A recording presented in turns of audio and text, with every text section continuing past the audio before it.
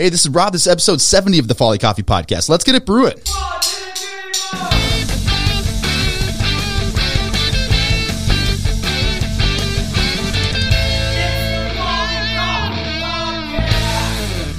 All right. I am here with Chef Karyn Tomlinson, owner of Myriel, current home of Karyn's Quarantine Kitchen, doing weekly takeout, opening early 2021. Am I correct in saying hopefully? Let's hope, yeah. Yeah. But I wanted to have you in. Just had you by the roaster last week to taste some coffees, but I saw your story pop up on the news about Karyn's Quarantine Kitchen. And it was something that you've done since really the beginning of quarantine. And I don't want to start here. I want to get back to here because I think this is kind of the culmination of everything you've done results in, ironically, a weekly takeout kitchen, as I'm sure you've planned your whole career. Exactly. Yeah, and so you've adjusted in a really cool way this year that's allowed you to get what I think is a lot of publicity. And it's really how I found out about you and then was reading about your story. And I go, God, I got to get her on the podcast here. So really excited to have you in today. Thank you. Thanks so much. So you have Myriel based out of St. Paul, but I want to go all the way back to kind of how you got started in food. Is this something that for you starts at a very young age, or when do you realize that you have this spark for food that leads you down your culinary career? You know, it actually wasn't until a bit later. I was that kid who was interested in everything. I liked art. I was outside all the time. I was pretty active. I liked music. I was kind of, a Jill of all trades. And so I never really knew what I wanted to do with my life. I liked the idea of, I liked business. I always loved brainstorming about new ideas and how to make them happen. But I never really thought about that in the context of food. But I did grow up in a really hospitable family. So I saw from a pretty young age the power of a good meal and a set table and bringing people together. I saw that people connect when they have a meal in front of them, and you kind of get more comfortable as you eat. And, the food isn't always the focal point, but it's always kind of the vehicle for a good conversation. And so I saw that both in my home with my parents and then also my grandparents and their small town community. And I just saw that was really important. So as I got older and had no idea what I was doing with my life, I eventually found myself just cooking more. I lived next to a neighbor who was an elderly man, and he taught me how to put in a garden, and I started to cook from that, and I started to incorporate that more into my life and my work at the time, and then that's kind of when I thought, I think I need a change of pace. I need to do something more creative and entrepreneurial with my life. Started to brainstorm, and I thought, maybe I should actually take food seriously. And at what age is this happening? This is like 20, 21, something like that. Yeah. So at this point, you said you've got a job. 22. You've got a job. What were you doing for work at the time? Because I think sometimes people look at someone like you that's found some awesome success, getting all this publicity. Obviously, we'll get to a lot of what I want to ask you about in your culinary career. But I think a lot of people assume, you go, oh, no, you've had this plan since you were a kid, and you went to school for it, and everything has been working against this. My plan in high school was to either join the CIA or to make films or to be international diplomacy. So none of those plans have worked out. And in this case, the CIA, the government CIA, not the Culinary Institute. I guess you never know. Being a chef might be a cover, but I can't tell you right now. I was doing some work with a nonprofit. I was a history major in college, minored in business and in art. And I was working I worked for a foundation for a bit. I worked for a Christian college ministry, and I was doing a lot of things that were worthwhile, but I just didn't have that kind of creative outlet. And I didn't really give myself enough. I didn't really think that working with your hands and doing something that was more like a trade could be also very professional. I know that sounds very snobbish to say, but that's true. I just had a misconception about what a career like that might be. I think that's a pretty common narrative, especially in the U.S., that it's like, if you're successful, you go to college and you get a real job. And what's a real job? Oh, it's where you don't have to work with your hands. Yeah. You're at a desk from 9 to 5. You work your way up the ladder. And you use your brain, and it's the fast track to making a lot of money and making an impact in the world and all of that. But so I think that's a fairly common narrative, especially going along that path.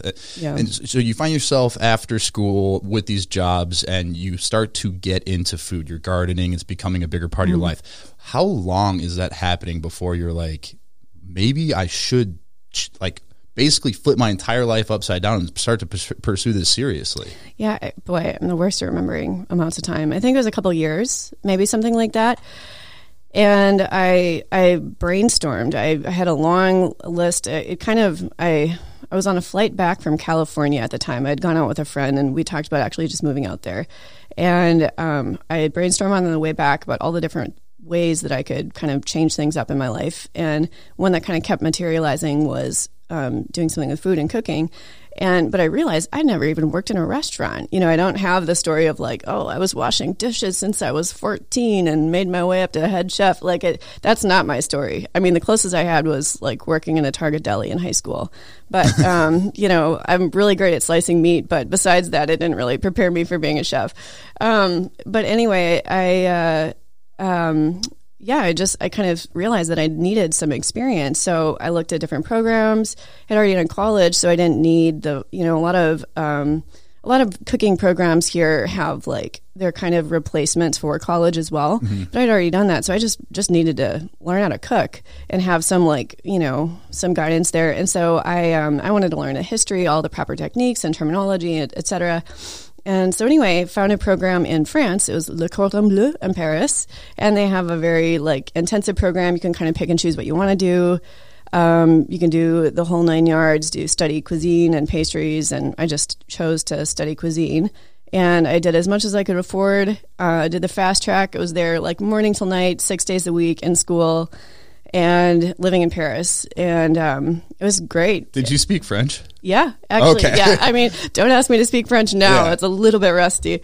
That's the one language I cannot comprehend. Really? I'm okay at Spanish, but I visited a friend in France once, and you're looking at the word and you hear someone say it, and you go, "That's not what you just read." You're like, you said only one thing, but on paper that's 4 words. Is that part of what influenced you to potentially study in France? Is because you spoke French? Yeah. Okay. I've always loved. I mean, I'm kind of surprised. My parents are surprised that I still live in the U.S. I always have loved different cultures, and there's always been something about French culture that has appealed to me, and I like the language. It just sounds great. It sounds beautiful. Fantastic. But and it's used a lot in the arts, and that's something that world has always kind of appealed to me. So that did affect my decision, and I had been to France before, and I really liked it, and I thought, oh, these are my people. I can study about food there, and plus that's also kind of where cuisine as we know it, kind of originated. So anyhow, it was really sweet. I loved doing that, and I was able to use some French there. My chefs there thought I was probably nuts. They'd used to ask me what I wanted to do after cooking school in French. And I would tell them, well, I don't want to be a chef. That life is too crazy. And I was like, I would be either a TV personality or maybe I would teach cooking. And they're like, okay, kiddo. But anyway. Probably not a very common answer at a culinary school of what you want to do. Not a chef not for sure. All. But that's just part of it. We don't always know where we're going to end up in our story. And I had obviously no idea then. How long was that program while you were at Le Cordon Bleu in France? I was there for maybe a few months. I just did as much as I could afford. I was paying double rent for a little apartment in Paris and still somewhere in Minnesota. And I cruised through as much of the cuisine program as I could and then came home and looked for work. As you're looking for work when you get back, what type of places are you kind of looking for? I had no idea where to even start. Mm-hmm. So honestly, I don't even remember this part that much, but I know that I put together a resume and marched all over town with my little resume, brought it to different restaurants, and I ended up working a guy that I met through a mutual connection. He was a research and development chef. He kind of took me under his wing and taught me about that side of, production and manufacturing and the importance of consistency. I did that. I started my own LLC and did some catering and demos and that sort of thing.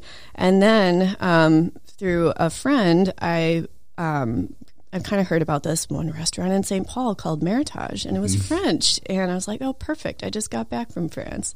And anyway, I ended up getting a job there, which is another kind of long story, but I did about everything that you can do in a restaurant while I was there. I worked there for a few years, and over that time, I started to realize, there's something about the pattern, the living, breathing, the way that a restaurant operates and the way that everyone works together as a team, and that it all culminates in this experience in the evening or whatever service you're doing. And there's a lot of stress and adrenaline involved, but it's so gratifying when you kind of see that you've made a difference in someone's life, at least for that night, their dining experience. And you've really given them something special that they couldn't have at home. And so I started to kind of really like that more and more. It seems to me that the French style of cuisine and cooking and kitchen culture is like a pressure cooker. This is the second time Meritage has actually come up on the podcast. Really? Justin Sutherland also was I know him from there. Yeah, he was out of Meritage for a while. And it's just this recurring theme that like the French style of kitchen life is like a pressure cooker, that it's high pressure. Everything needs to be perfect. It is. But you can already tell that the result is that when you learn from that, it seems to elevate everything around it. And something about French cuisine is it's not just about the food. It's about the presentation. It's about the atmosphere. It's about the knowledge that when you go to somewhere like Meritage, it's not just you're going to get great food, but everything about it. Was it what you expected when you get into Meritage? So you start working basically every job there. And I'm sure like a lot of people, you probably have the idea of, and you have a direct idea because you came from France, but you have an idea of like what it's like to be in the back of a live kitchen. How was it versus your expectations when you got there? That's a good question. I think that it was a little bit, when you're in school, it's very structured. There's kind of not that X factor of stuff that is unexpected, and I think that in a restaurant, you're always dealing with unexpected circumstances, some delivery that doesn't show up, or some guest that has this thing or this event that's happening, or this, and I think that all of those things kind of add like a ton to the intensity. And so that was different. And I actually didn't start doing back of house stuff when I was there. I started hosting, and then I started running the crepe stand, and then I started some prep cook shifts and started doing some pastries. And so I ended up, I really saw all of it. Yeah. And these are the details I always like to highlight, because I feel like in a story, in your own mind, your story is like, oh, it's here. I'm here now. And so when you're at one place, you're like, oh, I was there for a few years. But that's important to note. Like a few years is not an insignificant amount of time, especially starting as a host. Right. And like that's something that a lot of people breeze. Oh, I did this for a few years and that. And you're like, but that was an intense amount of work over a period of 3 years. When you like college is 4 years in most programs, and here you are 3 years in this intense kitchen starting as host. Right. How quickly did you kind of move up? How fast did you change from different positions? And were these things this is another thing I love to highlight, is like when you went in, were you intentional about that you wanted to work to a certain position, or did you just say, I'll take any opportunity that comes up? Well, I had set out to work in the kitchen, but because of some misunderstandings, et cetera, I'm not sure exactly, I ended up that position went away right before I was about to start. And then Chef Klein was like, well, sorry. And I was like, well, but I'm planning on this, and do you have anything available? And he's like, well, we need a host. And so I'm like, okay, I'm going to do the best job hosting that I can, and I'm going to get around. It's like a foot in the door. And so I honestly don't remember the timeline, but, I really did try to do the best that I could at any of the jobs that I did there, except I think I was a server for like 2 weeks, and I realized quickly that was not what I wanted to do with my life. But everything else, I don't remember the timeline, but it was,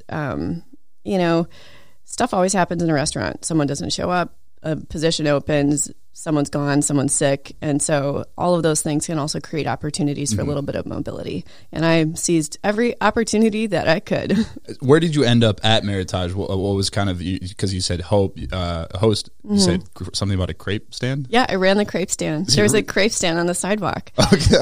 And it started, let me tell you, it started with like maybe two options, like plain sugar crepe or whatever. I don't know. It was Nutella and ham and cheese. And then I some sweet, some savory. Yeah, exactly. And then I made the most out of that crepe menu every week, and took whatever, if they gave me an inch, I was like, I'm going to take that and make that 2 inches. And so anyway, that was really fun. I actually got to have some regulars at the stand, and it did well. And it was kind of fun in a very small, micro way to start writing a little menu and, like kind of run with that. And it kind of gave me a taste more of it. I think it was doing that helped me realize, and doing prep shifts in the kitchen that kind of helped me realize I want more of this. Like I can do the hosting, I can do the front of house stuff. I even became the catering and events manager for a while and checked a bunch of oysters on homes on Summit Avenue and, all of that, which was fascinating. But I don't remember how. I think I ended up doing that and doing some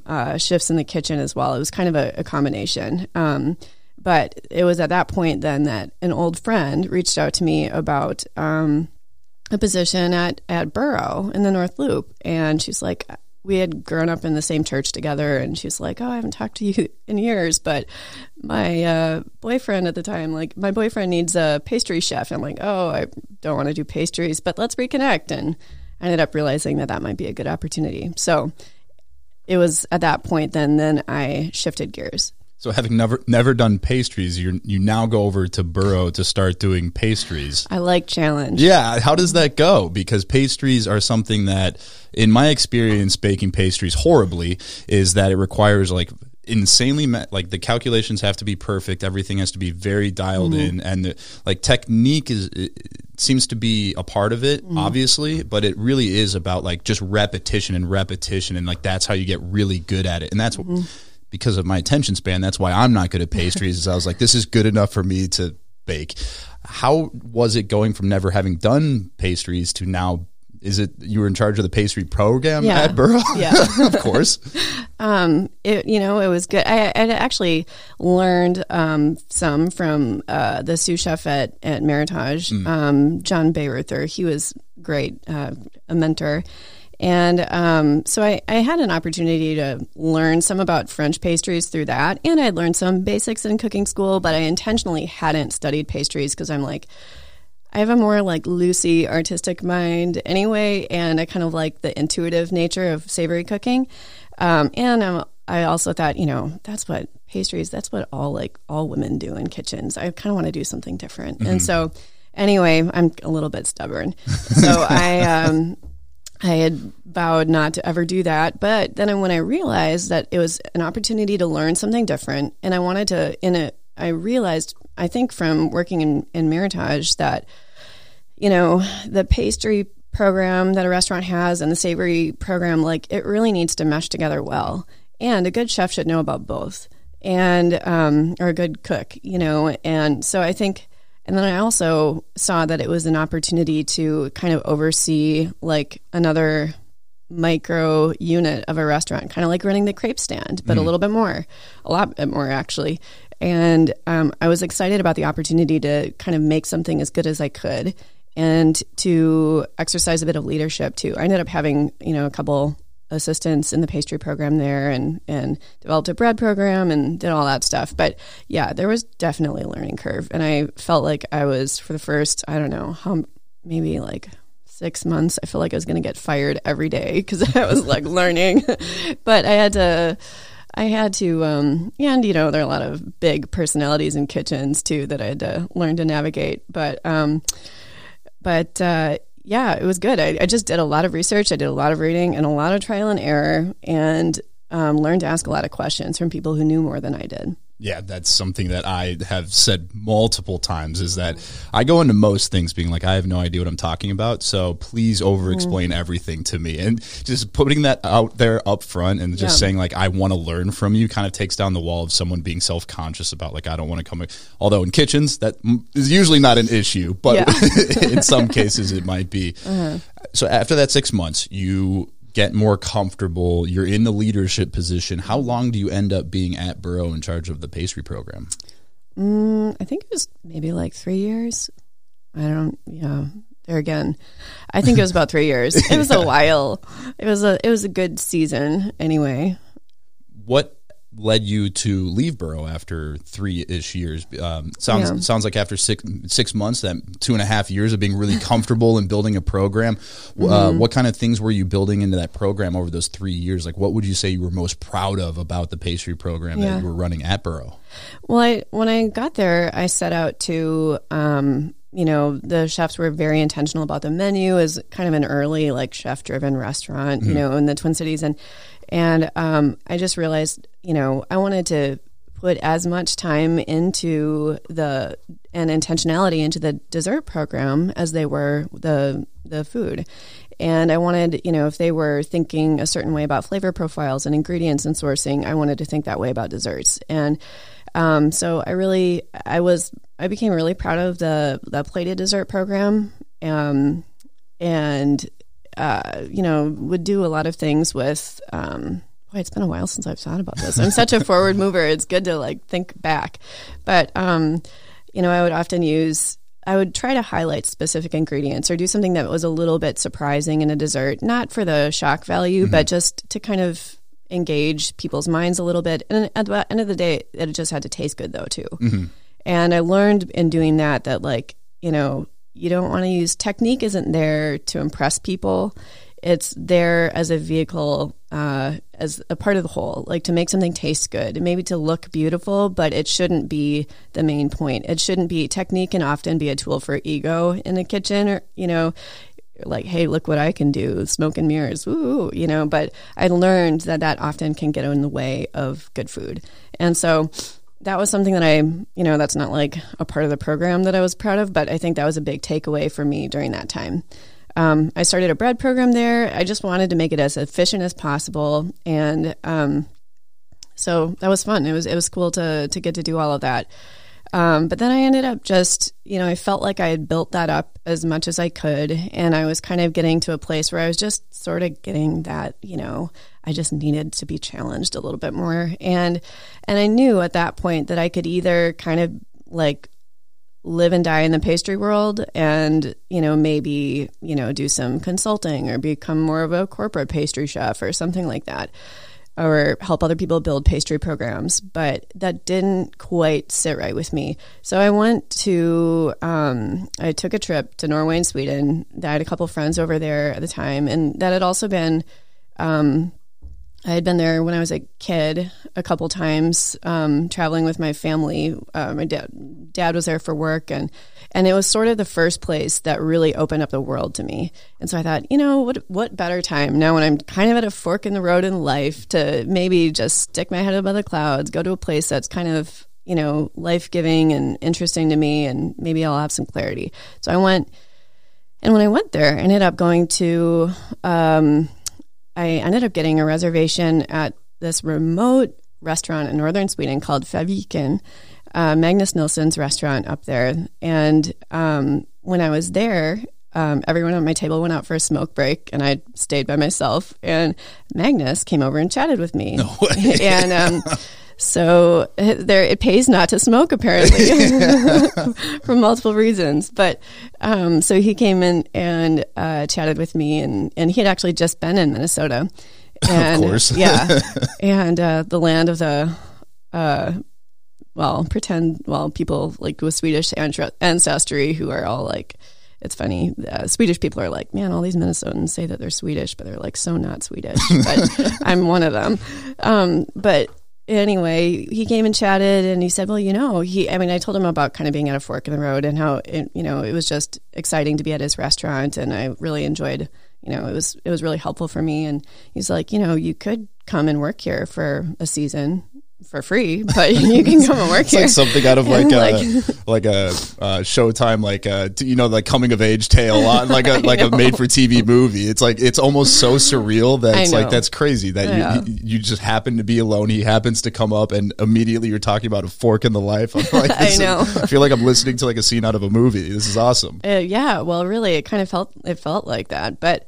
So I went home, thought about it, and sent in a little resume, and sure enough, they said, well, why don't you come over in a couple months? And so I got to spend that winter, and I left it at Burrow thinking that maybe I would come back or maybe not, but and they were really great they just kind of understood where I was at, and they were really great to work with on that. So I went and spent a winter in way northern Sweden. We're talking not quite Arctic Circle, but getting there. It was dark for most of the day, for a good part of the time that I was there. But it was so cool. I got to live on the side of a mountain. It was super intense, so intense. It's easy. It sounds very romantic. And there were parts of it that were, but it just was super, it was hard work. a really intense community, but I got to know a lot of amazing people there, and I really got that kind of challenge. I felt like I had risen to leadership pretty fast in this industry, and I kind of was looking to be like challenged in some of the more basic ways, and I really was. I mean, here I show up like bottom of the totem pole in this kitchen, and in a different culture, having to learn like how to navigate that, all of those things. And but it was really great. I wouldn't change it for anything. It sounds like a very humbling experience. Yes. And I think the phrase humbled is the most improperly used phrase of all. It's always people at awards that I'm humbled. I'm so humbled to all of a sudden be like honored. You're like, that's not, that's literally the opposite definition of that word. And I love finding stuff where you actually get humbled, because it gives you a lot of really good perspective. And I think a lot of people, once they get comfortable, most people in your position, that they go, I'm in a leadership position, why would I go back to square one in a totally unfamiliar country when I've got this good thing going over here? When you say it's intense, I kind of want to dig into that a little bit. Of when you say this program is intense, what parts about it made it intense? Yeah, well, let's just start with the first day that I got there. I was shown around the kitchen, and they're like, oh, and we have a project for you. It was the day off, like no one else was in the kitchen except for like two of the sous chefs. And they like dropped 3 boxes on a table for me, and they're like, okay, here's a bunch of dried tobacco. You have your knife, chiffonade that. So it's like cut that in really tiny pieces, and just, get through as much as you can. My hand was, and I like obviously use a knife a lot, but my hand was like literally bleeding by the end of the day. It's like cutting rosemary or something really tough like that all day long. And so I was like, okay, if this is any sign of the next few months, look out. But I mean, it was really, I think it was intense in that, it was a Michelin star restaurant, it's been on the world's 50 best list, and a lot of high expectations. People from all around the world were going to eat there and even try to come work there. And a pretty small team of people. Like, it wasn't a huge, like Noma, it's a large team of people with tons of stages, but Faviken was just like, it's not that way. And so, the expectations that even a stage like me, a free worker like me, had were good, but that's what I wanted. But I had to have my prep schedule. I had my prep schedule written out by the minute, and then there were times like during dinner service where I had to get this one thing from the other, like there were a few outer buildings like barns, and I had to like run to the barn at one point during service every night and get this, and like if it was muddy I had to change my boots, and I had to like do this and this and this, and like it was so it was no joke. Like it was one of the most challenging kitchen experiences that I think a person could have. I'm curious. So Michelin star, for someone who might not know, is obviously like the most reputable award that a restaurant can really receive. It's up to 3, if I'm correct. So it's up to 3 Michelin stars, which is like nearly impossible to get. And just to receive a Michelin star is an insane honor. What was it about that restaurant? Because I'm curious about like the Michelin starred restaurants versus non. Are there certain things you notice about a restaurant that receives a Michelin star versus other places you've worked? Are there notable differences, or is it more of like a sliding scale of just some are close but not there? What are the major differences you see? Well, that's a good question, and I think there's some differences that are it's kind of like, what's the cart and what's the horse? Like, is it what becomes, once you get that kind of recognition, then you obviously have a standard to keep up. But I think that's part of it. But then also just restaurants in different cultures are different. Like European restaurants, non-Midwestern restaurants have very different standards. And I think even people in that industry, like cooks, just view their lives and their profession a little bit differently. I think I noticed that a lot of this is changing here, but at the time, there's been sort of like this pirate ship mentality of kitchens in Minnesota, even sort of like we're all part of this grind. It's hard work. There's a lot of like some ego and testosterone involved probably, and, you know, but it's people wearing bandanas and it's almost like a sense of pride that you're counterculture, that it's like you almost try to go, counterculture, exactly. You try to go as opposite as corporate as possible, which includes the potentially beneficial things of corporate, that it's professional and people act a certain way. That the few kitchens I've worked in, there does seem to be this sense of pride of like, I want to swear even if I don't need to. I want to be vulgar just because I can, because this is like what we do. Yes. And that's for sure something I've seen. The more tattoos, the better. Exactly. And no, it's and nothing wring with tattoos or any of those things. Exactly. But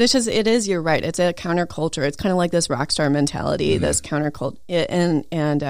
But I think that there's a bit of a different flavor in other cities and in other parts of the world. And I think that there's just a different level of professionalism and organization. And that was one of my biggest takeaways from my experience there, was just how organized everything was. You know, all of the notes that there were, you know, for going into every day of service, and just kind of how fastidious everyone needed to be about setting up their station, and everything from, it wasn't just about like getting the final result, but it's how you had to be professional about the way you did it. And everything had to be like, if there was like a fleck of anything on the floor right away, like, go get a mop, go get a sweep, you know, like, let's take care of it and be professional about the way we do absolutely everything. And, you know, I think that that's a huge difference. And then just sort of the pressure too, which isn't bad. We hear pressure in our culture as Americans, and we're like, oh no, that means people have expectations of us. But that's not always a bad thing. Yeah. And so it was good for me actually to experience that, because I realized how kind of American I am, and I get indignant if my rights are trampled on and things like that. Yeah. But how do you think they feel about the phrase work-life balance in a culture like that? You know, it's interesting, because actually in Scandinavia, I think they have that a little bit more dialed in, but then it enables them when they're on the job to be like 120%. Oh, that's interesting. You know, so a lot of kitchens, a lot of like Michelin star kitchens, you know, they'll operate maybe 4 or 5 days a week and then have their days off, and people will work really long days, but then those days off are days off. And versus in the U.S., everything kind of just flows into each other, and like you're off, especially working from home now. A lot of people, that it all seems that there's like this generalized anxiety where it's never high pressure, but also your days off are also not off, and that to me is way worse to deal with mentally versus being on or off and focused. Well, and then sometimes you just don't actually function as well when you're on either. You know. Yeah, so I think that was, and it's interesting. One thing that I loved about my experience there was that every single day, you'd be racing against the clock, and then at a certain time, everyone would have to stop and have lunch together. And I think that's something that a lot of other cultures do better, is to stop and enjoy a meal or fika, or, you know, we would have coffee at our morning meeting and then like go 120 miles per hour after that and then stop for lunch. Everyone had to stop for like, I can't remember if it was 30 or 45 minutes. On Saturdays, it was like extra special, and whoever did the meal would also plan wine pairings. And I mean, it was really interesting. And then we would go like full tilt through service and be done. But I think just taking that, like making everyone stop and take a breather, was actually a really good discipline. And that's something that I appreciated. Yeah, I'm really bad at that. Oh man, me too.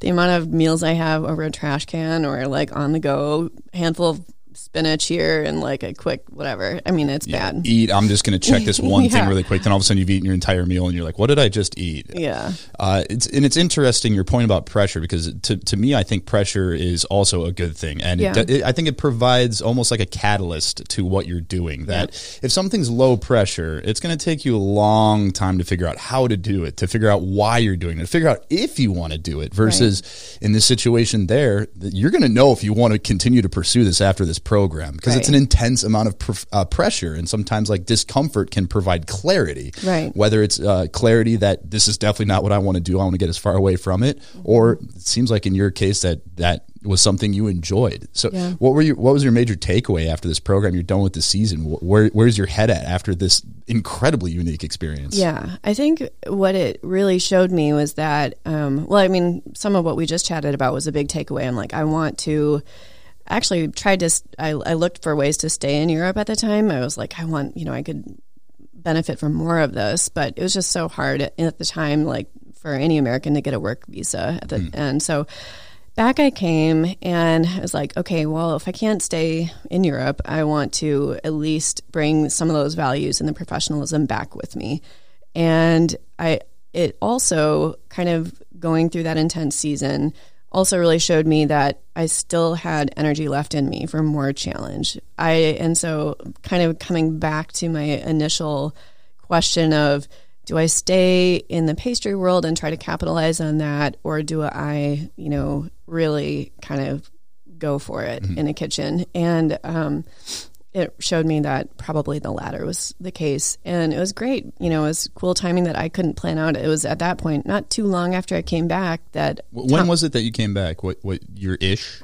Oh, boy. It's 2020 now. I'm None of very, us could ever, very aware of that. Yes, you are definitely correct. And it was maybe a few years ago. Okay. Ish, yeah. Okay. Obviously, time is very relative for me. I was going to say, this is a recurring theme here. But anyway, I came back, and shortly after, Thomas Bamer reached out to me, who was the chef owner of Corner Table, and basically said, hey, do you know I'm reaching out to you? And I'm like, no, I have no idea. He's like, well, what about taking the helm at Corner Table? And so it was really cool, because here I'd just come off this experience, and the one thing that I knew was that I still had like energy left in me to do something like that, and to kind of take on another big challenge. And then lo and behold, that challenge was like right in front of me. So what was that like going to, Corner, but taking the helm, like, what's the official title, I guess? Yeah, as being, he asked me to be the chef de cuisine. Okay. So basically the person who is the chef, who runs the kitchen and writes menus and does all of that. And what's the feeling you have when he reaches out about this opportunity?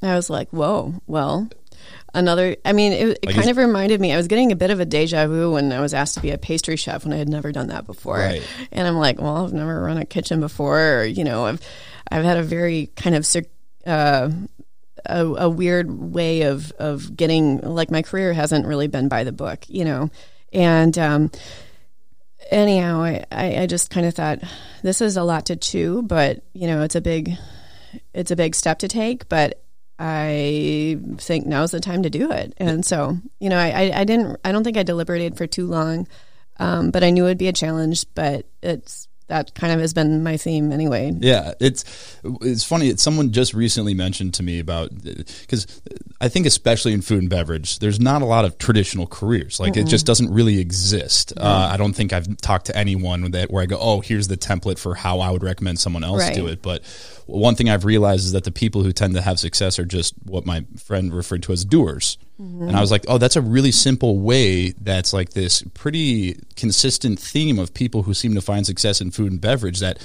just like at the core, they're just doers, where it's not overly, am I qualified enough to do this? Should I, oh my gosh, all the things I don't know how to do about this position yet, but just, it's very clear that you're a doer, that you just take these opportunities and they're going to be big challenges. And I think over time, people gain reputation as doers. Yeah. And so then it becomes less about like, what's your resume? Should, being chef de cuisine at Corner Table is the most perfect fit for a resume, versus finding someone's like, this is a doer. And it's like that just taking that opportunity was probably pretty nerve wracking, because was it Corner Table at this time, like, had their reputation? Because in my head, I'm thinking Corner Table is like, that must have been a little intimidating, at least because of the fantastic reputation it had.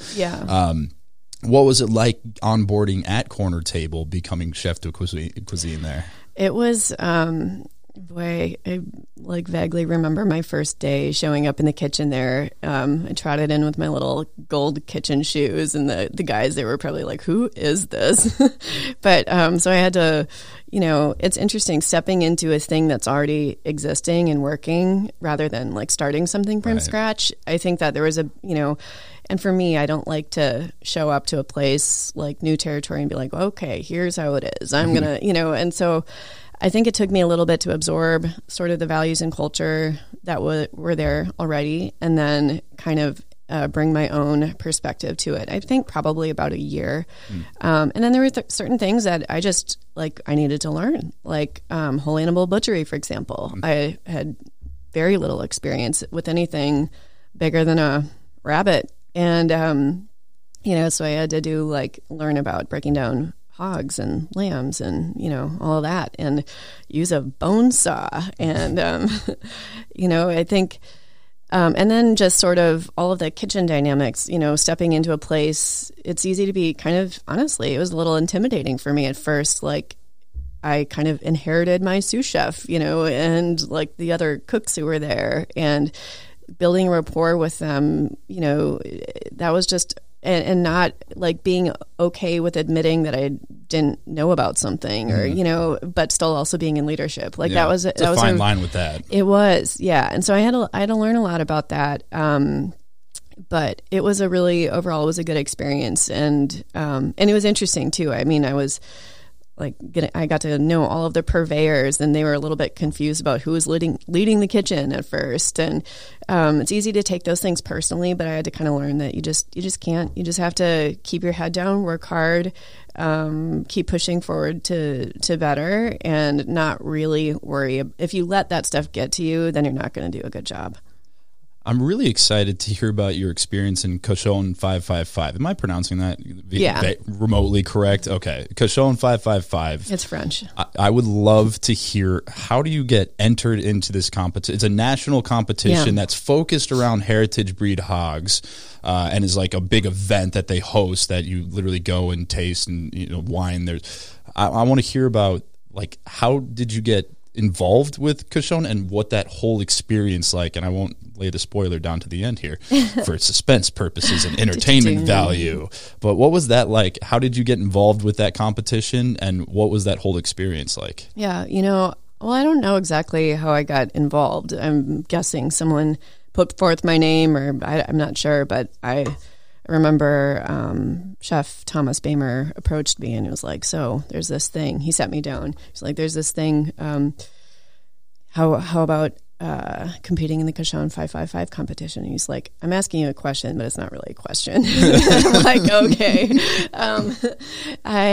I was terrified, or not terrified, but I was like, why in the first place? Like, I'm not really...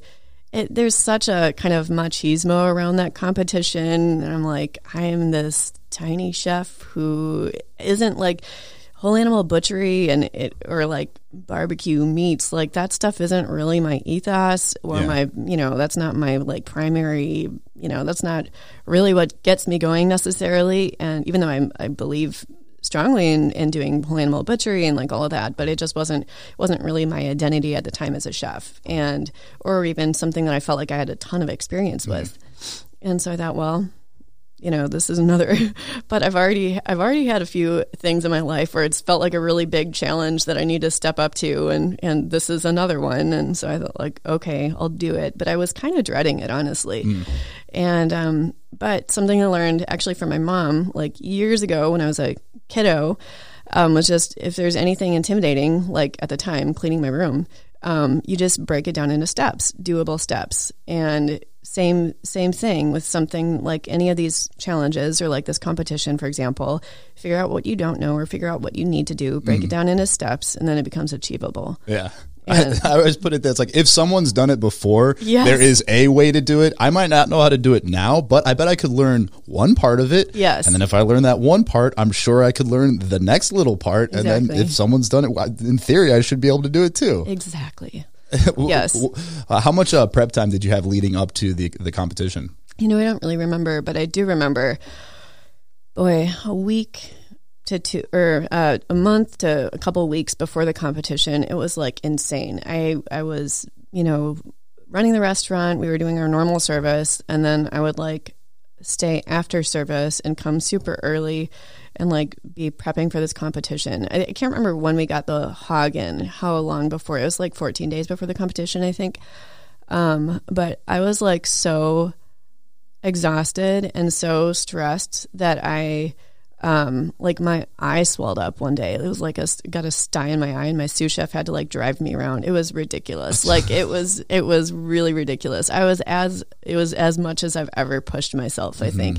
And we were just a tiny team, you know. It was me and like 3-4 other cooks tops, and we were also like, that was just enough to just pull off like normal service plus this other huge event. And but that also kind of made it more fun. So I literally, like, my mom came in one day and like helped me roll a bunch of Swedish meatballs, and like someone, like a couple other friends came in and helped me like make 60 pies over the course of, and I do all of the crust by hand, like no food processors. You brought in a pie today, and that crust looks absolutely unbelievable. But so it's like all of that stuff. It was really sweet. I felt like there was a small army of people who, you know, wanted to help out and make it happen. And so by the time that I was at the competition, like me and my two my little crew, we were like, well, we really believe in what we're doing and what we've done, and we want to give people a good experience. We're going to give it our best shot, but at this point, like, we feel like we're already putting something out there that we're proud of, and that was more important than like winning the competition at that point. Like, we were just proud of ourselves for pulling off all of that, regardless of how it was received. And so that was pretty cool. How did you approach what you would be serving at the competition? Because so my understanding of it is it's like head to toe butchery, and that's the focus of it. But outside of that, how much flexibility, or how are you approaching what to serve outside of the fact that it does involve this, you know, pork? Yeah. I mean, that was a really good like exercise for me to think through what to put forth to people. And Thomas was a good sounding board for that. Because he had been involved in the competition before, he really gave me carte blanche. Like, he didn't want to be too involved in it, but he did help me think through. He was my sounding board for thinking through the menu, and he just kind of encouraged me to use my voice and use my story. So that's why I kind of went back to sort of like very like grandma food, you know, like Swedish Minnesotan stuff and things that had some significance to me, even though that there are other dishes that have significance, or I could have done some like Vietnamese food or things like that, you know, that are meaningful to me. But I think that the food that I chose to do for that was more of a specific story about me and my, you know, why, stuff that kind of runs deep in why I do what I do, you know, like those connections to hospitality and family. And so that was really, and then I tried to do, you know, utilize as many different parts of the animals that I could. Like, I even did liver ice cream to go with the pie. Sounds disgusting. I was going to say my first choice. I didn't bring you any today. Sorry about that. But it's kind of like, I mean, think about like foie gras. I mean, it's a similar thing, and you want that with something sweet. It actually worked really well, but it was just, you know, that was a way to utilize another part of the pork. I used the blood. I did blood pudding. And, you know, so we tried to use as much as possible. And that's part of the competition too. What was it like when you won? Because first female winner ever, and especially in a competition like this, like you already referenced, that is like a very masculine reputation, that like whole hog butchery. You just like get this imagery in your head of, you know, this low and slow and backyard cook and all this stuff. And so to come in, like you said, like kind of dreading it, to all of a sudden winning it. What was that like, to go from not even knowing if you should be doing it to winning it as the first female ever winner? It was, I mean, it was pretty wild. I mean, I really didn't, you know, I was competing against other chefs that I respected, and some of whom I had even worked with or for. And, you know, I think that at the end of the day, I really think that people resonated with the story that the food told and the heart behind it. And I think they really saw that with what my team did. And but it was really, I want to say it was humbling. I'm trying not to say that. But, I would call you out. I know. But it was really kind of amazing. And I was so thrilled for all of the people who had helped me out and just literally come out of the woodwork and like stopped by to bring me a coffee or like, yeah, because the vibe I'm getting is, and this is how I feel about awards, is like personally, I don't really care that much. Yeah. But like external validation for work you've done is rewarding. It is. So it's less of the award aspect and it's more of like the reward that you go, yes, the people around me are working really hard. We're all really focused on what we're doing. So to get validation for that. And then also in like the business sense, the entrepreneurial sense, it does build your credibility. It does. And credibility is a very, very difficult thing to come by. So to be able to take home an award like that is another way that it's just like validation for how you're approaching things, the intentionality you're putting into it. Versus, other awards that get like really political. It's like, no, this is just like a true validation of what we've been working really hard towards. Yeah. So now you have Myriel. This is where we'll kind of finish up the episode here. How does the inception of Myriel begin? Well, before Corner Table closed, I'd been thinking about talking with the owners about doing some renovations there and kind of doing a new iteration of the restaurant. Long story short, that didn't happen, and now I'm thankful for the timing of that. Just with COVID and everything, that would have been really rough. But it kind of got me into thinking about opening a restaurant, and I'd been thinking that way for a little bit, and probably after I won the Grand Cochon, the national competition, and I had started to think that way, and already kind of have an ownership mentality, and so I looked at when the Corner Table thing didn't happen. I started to look at some other spaces, and then, the pandemic hit, and there was a lot of like question asking and, soul searching and all of that. And I was about to throw in the towel and maybe look way outside of the cities. But then this spot popped up, and then the name is something that I think, so Myriel's a name of a character from the book Les Miserables. Mm-hmm. And he's the bishop at the beginning who is just this really cool guy who's given away most of his wealth to the poor and welcomes in an ex-convict into his home when he's about to sit down and have supper. And this guy, that starts a chain of events that really changes this man's life. And to me, when I first read that, when I was kind of just starting in the food scene, that picture of hospitality and that kind of meeting someone where they're at, that picture of grace, it really captured me. And I thought, man, I would love to, that kind of became an inspiration for me.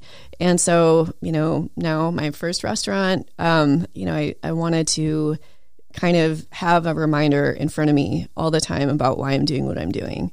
And it's also a cool name, I think. It's a great name. It's a great story too. And I just think that it makes it's easy. You want to bring a staff around a common value, a vision of hospitality.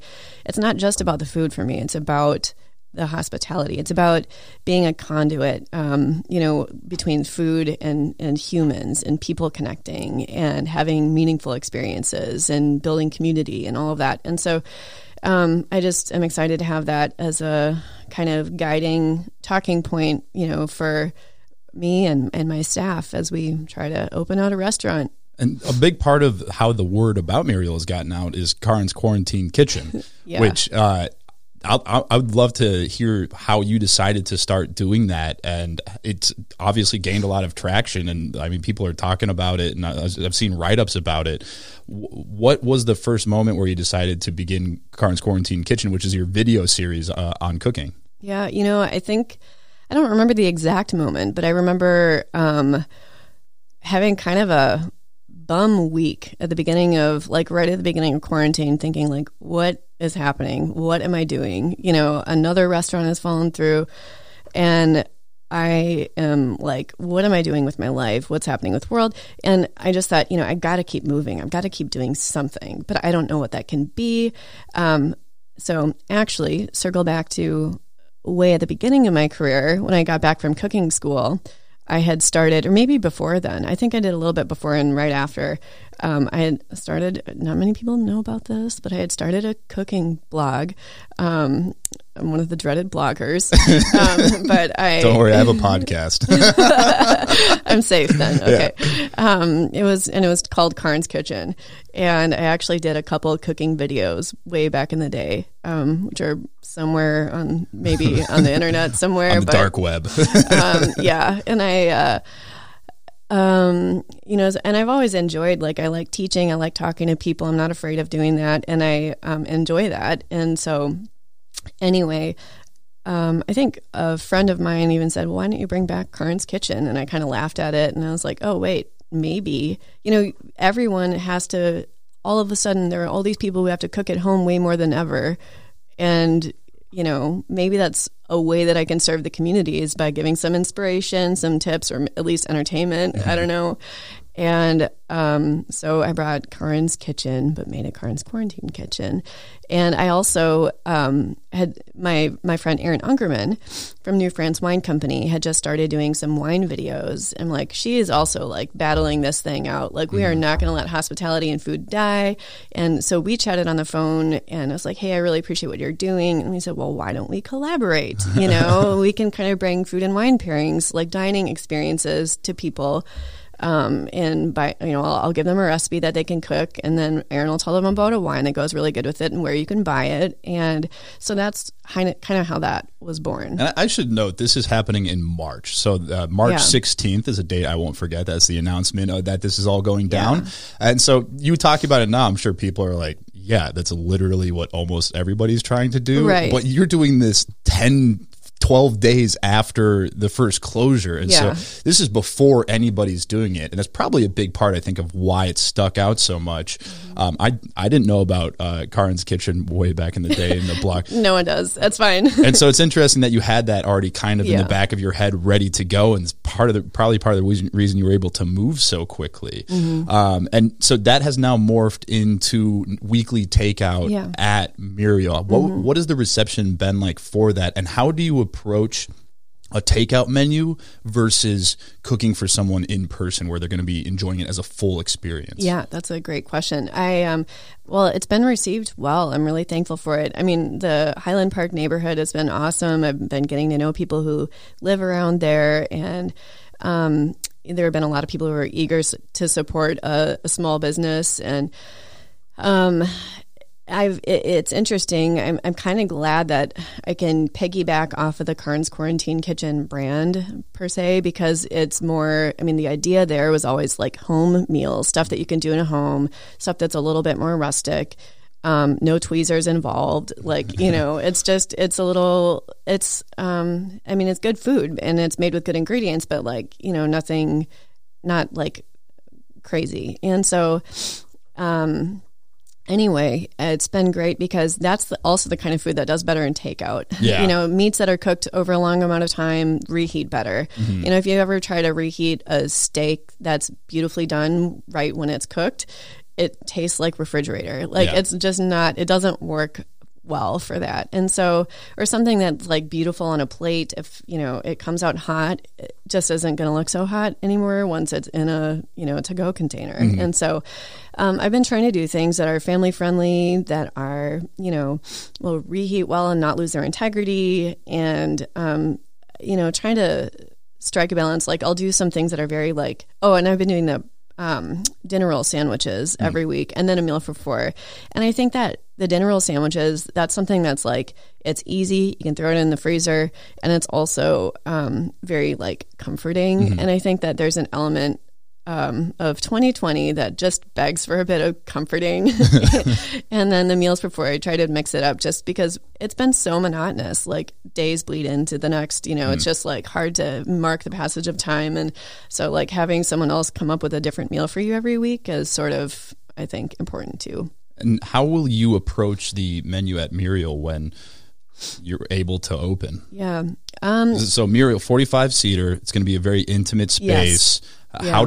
How do you go about your menu, and how do you kind of, with your background, what's your approach for Myriel? Yeah.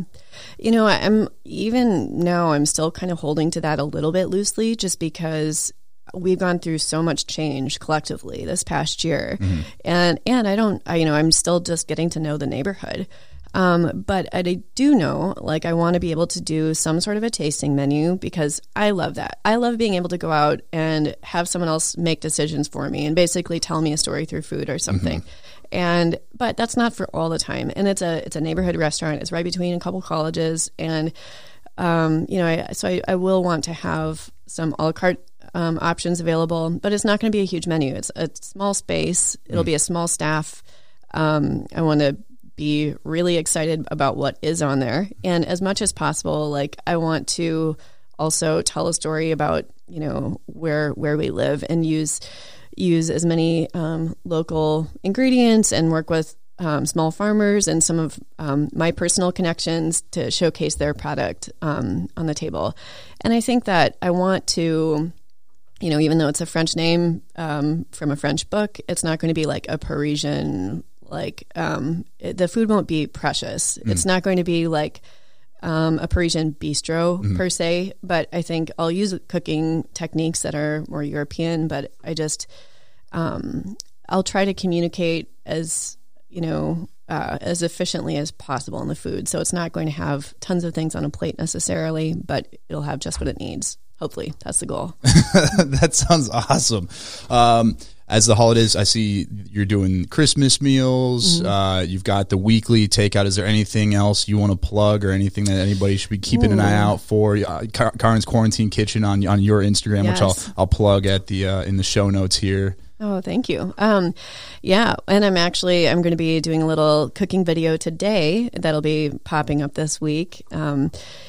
But I'm doing Christmas dinner or whatever holiday people are choosing to celebrate. But I think it'll be we're doing takeout, the pickup for that on the 23rd, and I'm just doing a bunch of sides. I'm doing a few protein options. Like, I'm getting these Wild Acres ducks from Pat, and he raises just these beautiful ducks. I'll make those. I'll prepare them and do a chestnut stuffing, but people can roast them on their own, and I'll do instructions on that, maybe even a video.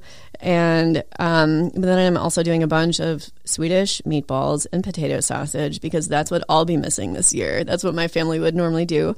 And so I'll be doing that, and then even some things for the next morning, like a coffee cake and an egg bake, and just, I think the fun of holiday eating is having a lot of different options. But when everyone is in such small pods right now, it's kind of a lot to prepare all of that just for like 4 people, 2 people, one. And so anyway, I think I want to make as much kind of familiarity and normalcy more easier for people. So that's coming up. And then I'll be doing something fun for New Year's Eve. That's TBD exactly what the menu will be. But and then with Christmas, I'm also going to be offering 3 different wine pairings with my friend Erin. I'll have the info on that later today, but they'll be her pairings have been just so awesome. And it's just really, I love the intentionality behind it. And it's stuff that's not like easy to find either. So those things will be coming up. It's ever changing. We're going to have some more things coming up in January. Maybe we'll try to do some fun dinners. I don't know. Who knows what we'll be able to do or not do next month, but it's almost one of the positives of starting during a pandemic is this is your normal, whereas most places are kind of, you have to hold on and just say, we need to adjust every week and just try to hold on until we can open again. You're like, no, this is our thing. Yeah. And then it'll be awesome when we can find our new normal once things are open back up. Well, and it's kind of like invaluable market research without, you can literally test items, send them out and get direct feedback as people are picking up. And I'm obviously really excited for Myriel to open. Thank you so much for coming in today. It's such an awesome story, and some parts of it that I'm like, you can't make that up. Well, or maybe you can. Maybe it's too easy to make up that it's crazy that it happened to you. But thank you so much for coming in. Thank you. And I look forward to having most of that apple pie and maybe sharing some of it with the team. I'll end it like I end every other episode and say, have a nice day.